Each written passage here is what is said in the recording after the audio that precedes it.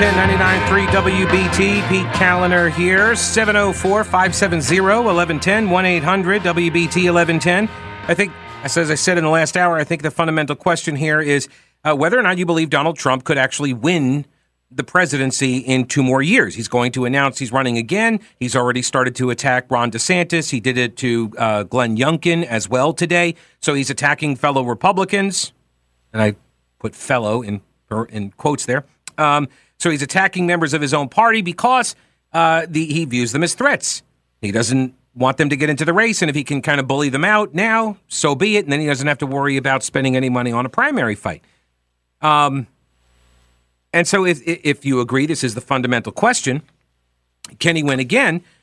Right, you're making some judgment based on past performance and some prediction, yes, but some of the past indicators, and for me, there's one that occurred in this cycle that has me concerned, which is this. Democrats and left-wing donors, they funded America First or MAGA Trumpist-aligned candidates, right? They put money in primaries to get the Trump-endorsed, Trump-supported candidates through because the Democrats believed that those candidates would be easier to defeat in the general election. And they batted 1,000 on that. Every single race that they did that in, they were successful, right? They bet that these MAGA-affiliated candidates would lose swing state races. And it worked. And if it worked in those races, why wouldn't they do it again with Donald Trump himself? They did it with him last time, right? They just didn't think he would win. This is the same play, right? In 2016, he got all the airtime. They televised all the rallies, right? Because they all thought, I mean, the Hillary Clinton campaign was like, yes, let's elevate this guy. Everybody was kind of cheering on Donald Trump on the left because they thought he was such a joke, they would be able to steamroll him. And then the joke was on them, that he beat her. He beat her. And I think anybody could have beaten her. I really do. Because she is that terrible of a candidate. And a person, apparently. But whatever. Like, just a bad candidate. So they did it in 2016. They did it this time around with all of these other Trump-endorsed candidates. Why wouldn't they do it again? That's what we're seeing right now, by the way. This is the exact thing that we're seeing occur right now, where you've got Dems and you've got media, but I repeat myself, and you got NeverTrumpers, and they are trying to get DeSantis and Youngkin and Trump. They're trying to get them all to fight. And they want all of the supporters of both camps to fight because it divides. They benefit in this environment. And so maybe they're wrong again. Maybe they put a bunch of money and effort to get Trump into the primary, get him through a primary, get him into the general because they think they can beat him again this time. And maybe they're wrong again. I mean, this would be the rubber match, right? All right. Let me go back to the phones here. 704-570-1110, 1-800-WBT-1110. Jimmy is up next. Hello, Jimmy. Welcome to the show. Hey, Pete. Hey.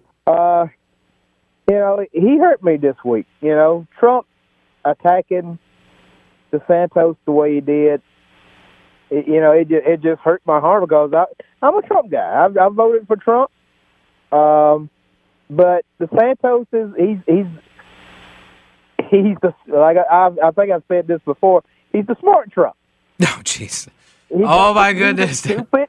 I think Donald Trump is a smart guy. I just don't think he has the political chops that other people have. And I think DeSantis does have better political instincts. Well, I shouldn't say instincts, because I think Trump has decent political instincts. I do. I'm not so sure if it's better or worse than DeSantis, but DeSantis is a smoother, polished deliverer of the message. Yeah, DeSantis works better even in those, the purple areas of the nation. Trump works great when it's just flat out red.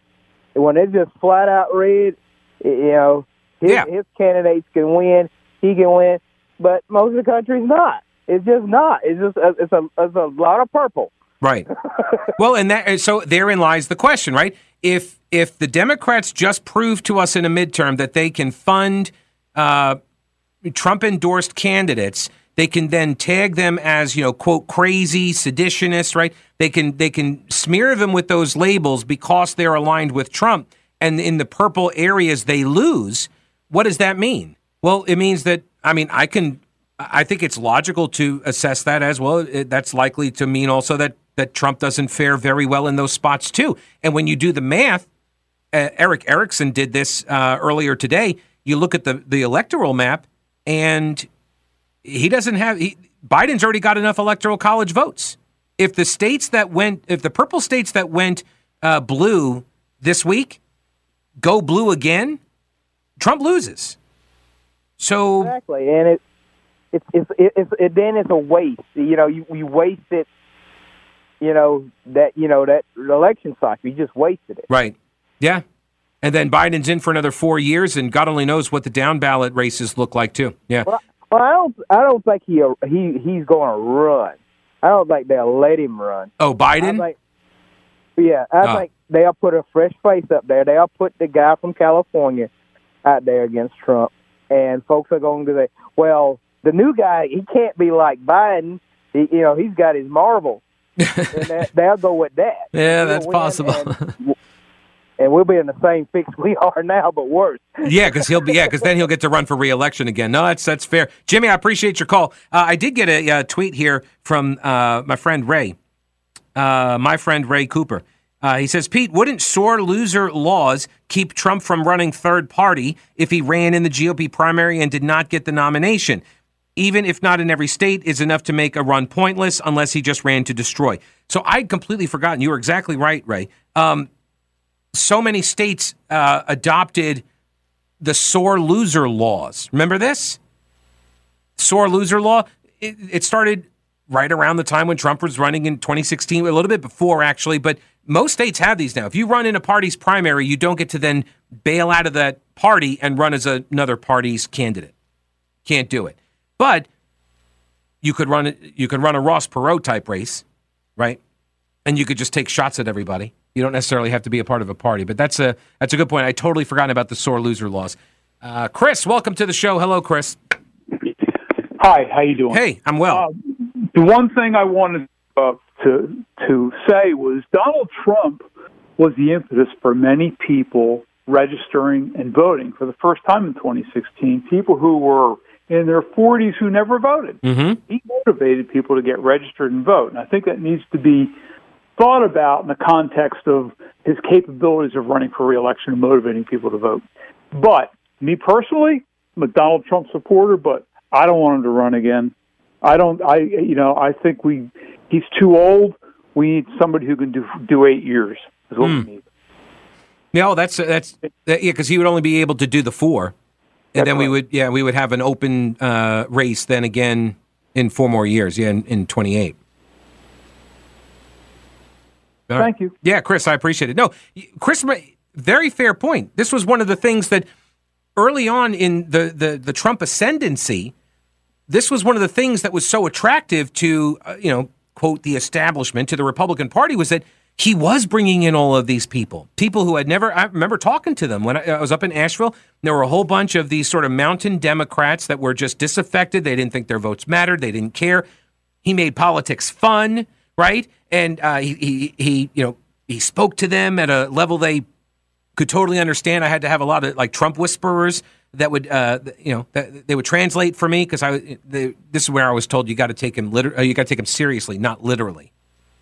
And I said, I don't know what that means. And so then people would try to decipher it for me, But he did bring so many people into the party that had not voted before. And this was what they were voting for. A lot of people, remember this, a lot of these voters that went for Trump, they were Obama voters first, right? They supported Obama at least in the first run. Maybe not the second time, but the first time they did.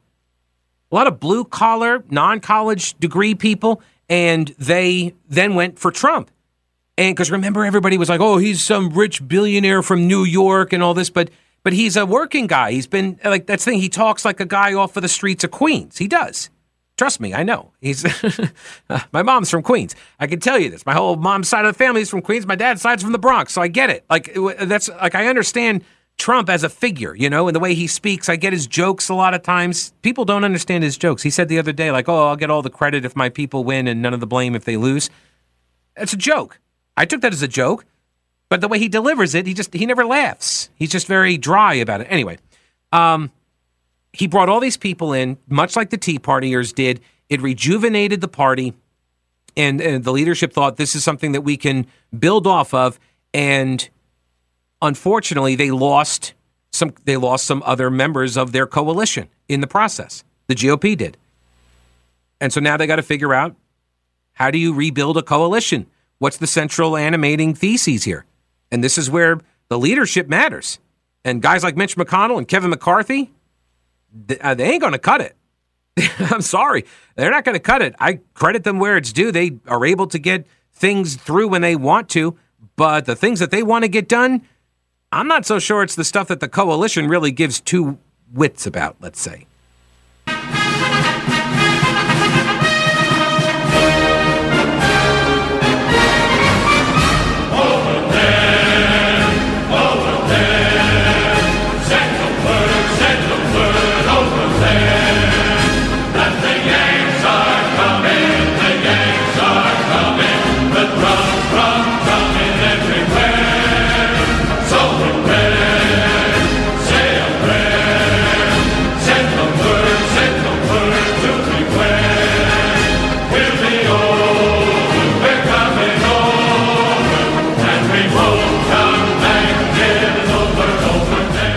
Happy Veterans Day 2022. News Talk 1110, 99.3 WBT.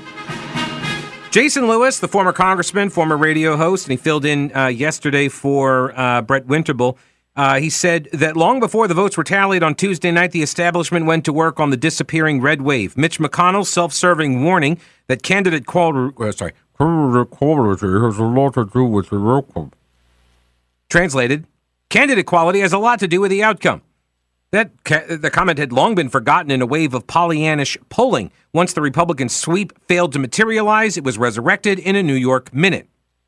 And then everybody began blaming the candidate quality. He went after Mark Thiessen. Jason Lewis did. He said Thiessen didn't mention the Senate Leadership Fund had abandoned Arizona for Alaska to prop up Mitch McConnell backer Lisa Murkowski.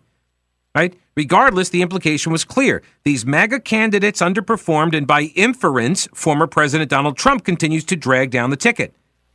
It's a facile explanation, considering the GOP continued its gains from 2020 and will take the House and perhaps the Senate in 2022. Right? We still don't know. Isn't that amazing? We still don't know all the results. The anti-Trump pundits point to the gap between establishment Republican gubernatorial office holders, like Ohio's Mike DeWine, who cruised to victory, and the MAGA candidates who trailed behind. Now, Lewis goes on to say that the gaps weren't that big, and some other cases they were quite small. He says Tuesday's elections were really about, regardless of party, they were about incumbency and money. The Senate Leadership Fund played heavily in places like Ohio. It's one of the best places where a GOP challenger could win. It should not have meant leaving other Republican candidates locked in tough races, withering on the vine, however. Let me go back to the phones here. Here is Jim. Welcome to the program, Jim. How are you? Hey, Pete. Hey. I agree with Lewis about the incumbent money. Biden's been there for 50 years. We owe $30 trillion. And the most animated speech I've ever heard Obama give, you've probably heard it right on WBT about a week and a half ago, was about your Social Security getting taken away. Yeah, I hear you, Jim. Your call is breaking up. I agree. I heard the call. It was, Obama was all fired up, yelling and screaming. But if you want to try to call back on a different cell, maybe it'll be a better connection. I'm sorry about that. Let me go over here to Chris. Hello, Chris. Welcome to the show. Hey, how you doing? Hey, man. What's up? I understand. I fully agree with the point of how Senate Leadership Fund didn't diversify its funds very well. But at the same time, I still feel as if that we had undeniably terrible candidates that Trump endorsed. And besides the Trump candidates, there weren't many establishment candidates that were too terrible that, performed by that they shouldn't have. But we had plenty of races where Trump candidates just completely fell, and I think that is a reflection of, mostly just Trump's ego and not a reflection of how the party actually needs to be. So I think Mitch McConnell made the right decision in choosing not to, prop up Trump candidates, because at the end of the day, it's just going to further divide the party. Right, but why would you prop up Lisa Murkowski, who has voted against Republican priorities and issues for years? She voted against Brett Kavanaugh. You're right. I think Murkowski's probably the exception. I would agree with that. This is why I say that people don't. These guys have been in leadership posts too long. Nobody trusts them, I don't think. There were a couple. Hang on a second. And Chris, I do appreciate the call. There was a David Hersani at the Federalist. He talks about some of the House races that people point to, and one of them is North Carolina: Bo Hines versus Wiley Nickel, Lauren Boebert versus Adam Frisch. Now, one of these now looks like it's going to stay in Republican hands. Lauren Boebert looks like she's going to pull this out, and Bo Hines had a bunch of baggage that really, I don't know if you can tag Trump with that, because, yes, he had the Trump endorsement, but he was also, kind of bouncing around trying to find a district that he could run in. So he was viewed as a carpetbagger. And that's a tough rep to shake. But Harsanyi also notes that you notice that every Republican loss gets chalked up to, like, abortion, for example. But the reverse is not. In Iowa, you had the pro-life candidate Zach Nunn won. Virginia, pro-life nurse practitioner won, right? So you have all these other candidates and governors. They did very, very well. But the media is automatically racing to frame these results. And we still don't even know what all of the results are. I'm looking at the New York Times page here right now. 195 Democrats to 211 Republicans.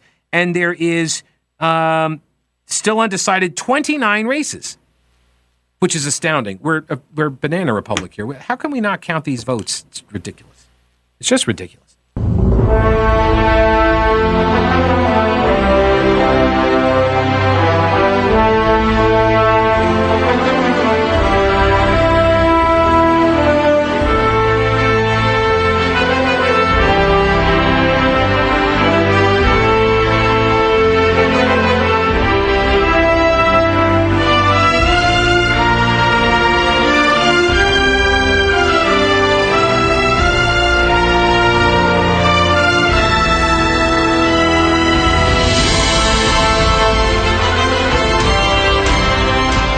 Happy Veterans Day. News Talk 1110 99.3 WBT. Thank you for your service, and family members as well. Thank you for your sacrifice as well. And welcome home to all those who haven't yet been welcomed home.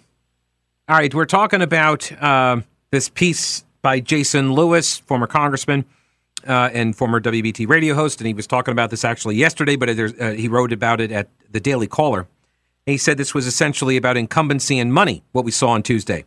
In an era dominated by outside money, the lack of support quickly becomes a self-fulfilling prophecy, and no amount of candidate cold calls can come close to matching kingmakers like the Congressional Leadership Fund that would prefer to play in safer House districts where they can rack up a better win-loss record for the next cycle. That way, the swamp never loses. Only quote-unquote bad candidates do. You understand what he's what he's outlining here, and what he explained on yesterday's show when he filled in for Brett Winterble was that you've got this cycle where like the Congressional Leadership Fund or the Senate Leadership Fund, they will go into the races where they have the best shot to win, not simply because it's going to pad their majorities or anything like that or whatever, it doesn't matter. But they want the win-loss record to look good because that then feeds the consultant class, literally feeds them. That's how they make their money. So, yeah, let's pour a bunch of money into, Lisa Murkowski's Alaska race. Why? Just because she's a vote for McConnell. That's it. That was the only reason. You could have had a Republican, but I don't know, she was a little too MAGA adjacent. And so, therefore, we can't trust her to vote for McConnell, so don't back her. All right, let me go back to the phones here. This is Darren. Welcome to the program. Darren, how are you? I'm great. How you doing? Hey, I'm good. What's up? First of all, thank you for everybody who served. The biggest kingmaker of all is Barack Obama. He made it very clear to everybody he would love a third term if he was in his basement wearing a microphone. The next guy has to tell him what to do, and that's what he's been doing for. Is this our phone system that's broken like this, or are you driving, Darren? I am. Can you hear me now? Yeah. Okay. Yeah, you were breaking up. I'm just saying Barack Obama is the president right now, and he made it very clear. If he could sit in his basement and talk to somebody and tell them what to do, he'd love that. He'd love that third term, and that's what he's gotten. And he wants a fourth term now. Well, I would agree that Joe Biden 1.0 is the equivalent of Obama 3.0. I agree. The same people that are staffing all of the offices around Joe Biden, all of his advisors and aides, right? They're all the same people. These are all the same people. These are the ones that were weeping. Remember when they were all gathered in the Rose Garden press briefing, whatever, and Obama was, giving them a little bit of a pep talk after Hillary lost to Trump, and they were crying. Like, that's who's back in the White House now. All those people, they're all back there. Yeah, so I understand that's the thing. I think they will fight for another term for Joe. Some of us, some Democrats would be like, well, we don't want Joe again, but Barack's going to fight for it because he's telling him what to do. Well, yeah. If people perceive Biden as just the puppet, then it doesn't even matter. You're not comparing Biden to Trump. You're comparing Obama to Trump, and more people are going to pick Obama then. Yep. Interesting. Darren, thanks for the call, sir. I appreciate it. Goodbye. Hi, man. Let me go over here to Ralph and get him on before the break. Hello, Ralph. Welcome to the show.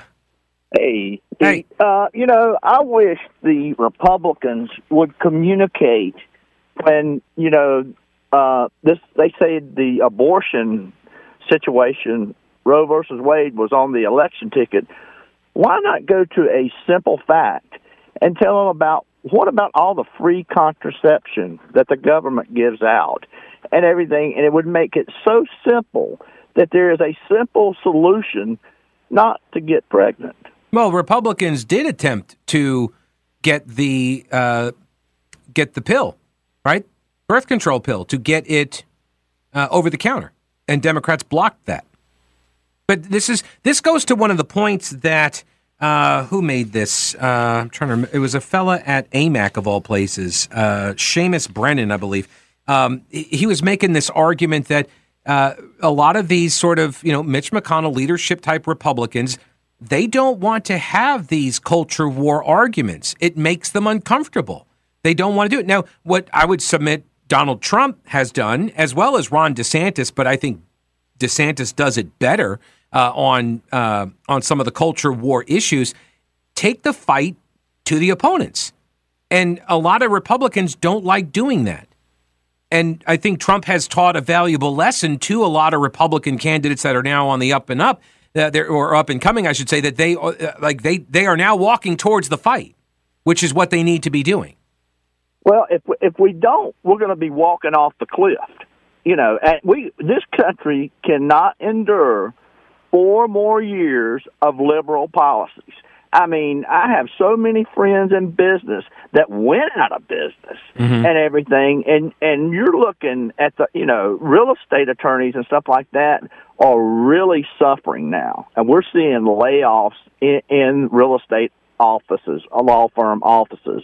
And so, until people get an understanding, and if they're just voting on emotions and voting on hating the orange man, why in the hell are they? They're doling out $7,000 or $8,000 of their own money for this self-greed of hatred. Well, but that also raises the stakes, right? They hate Donald Trump so much that they are willing to suffer personal pain, although right now I would submit they're probably not seeing it. I think once people start losing jobs en masse, then I think people are going to maybe think twice about it. And you could end up with a situation where Biden or whoever the Democrat is loses to Donald Trump only because the economic situation is so much worse than it is right now. So there is that possibility. But I think also the same people that hate Trump so much that they're willing to endure those hardships, that I think those are the same people that are also going to demand that government give them more help. Right? Look, I mean, think about it. It's a transactional relationship. I'm going to vote against your political enemy, the orange man, so you need to pay me because your economy is crap, right? So, like, that's the idea. I'll take your money. You give me some more stimulus checks or rescue plan, bailout money, whatever. You forgive my college loans, Like, that was the bribe that they offered last time. And now look what happened. A federal judge just turned around and said, yeah, no, you can't do that. That's unconstitutional. So all these folks were promised a bribe. Now that's not going to get paid. But the Democrats got paid. They got their votes. Well, and I do notice, just in my socioeconomic group, a lot of these liberals do drive the electric car. So don't you get like a $5,000 tax break? So yeah. they're only down a couple $1,000s due to inflation. Yeah. No, I hear you. Ralph, thanks for the call, buddy. I appreciate it. Yeah. I mean, like, this is what the Republicans are going to have to grapple with, right? They have to have this discussion about, is Trump good for our prospects? Can he win? Because the only way you stop this stuff from happening is if you win. It's got to be more than just the presidency. You got to have a governing majority that is on the same page as whoever the president is. Otherwise, you can't take it to the left because you're going to be too busy fighting, and the media and the Democrats, but I repeat myself, they will be more than happy to stoke the divisions within the right. We see it happening right now. And of course, Donald Trump plays right into this as well because, well, we're going to get to his comments here. I'm going to get to his comments.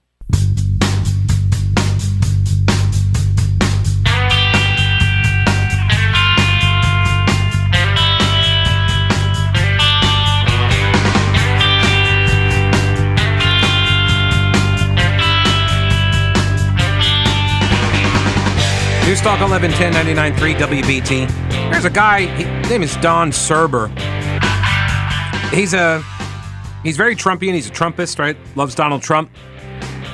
He wrote a piece today over on his website, donserber.blogspot. He also has a Substack, whatever. But he's a big-time pro-Trump guy, and he wrote a piece called Life After Trump.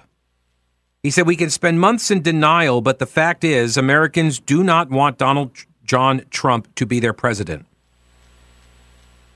He did not save the Republican Party. He spent it. He says, we, his fans, see the good in him and the evil in his enemies. But the majority doesn't and never will. It is a sale that cannot be made. There will be no second term for the Donald. It breaks my heart to see this. I wrote 3 books on the man. Looking for someone else, likely DeSantis, will cost me readers. As I said about the COVID vaccine, you do you. But Trump failed. He cost America the red tsunami. We need to rein in the Democrats. I really wanted Trump to come back, but I just don't see it. He's damaged goods done in by Barack Obama and the FBI and the Washington media. That is evil. That is unfair. That is the world we live in. For, like Sarah Palin, our enemies turned Trump into an albatross.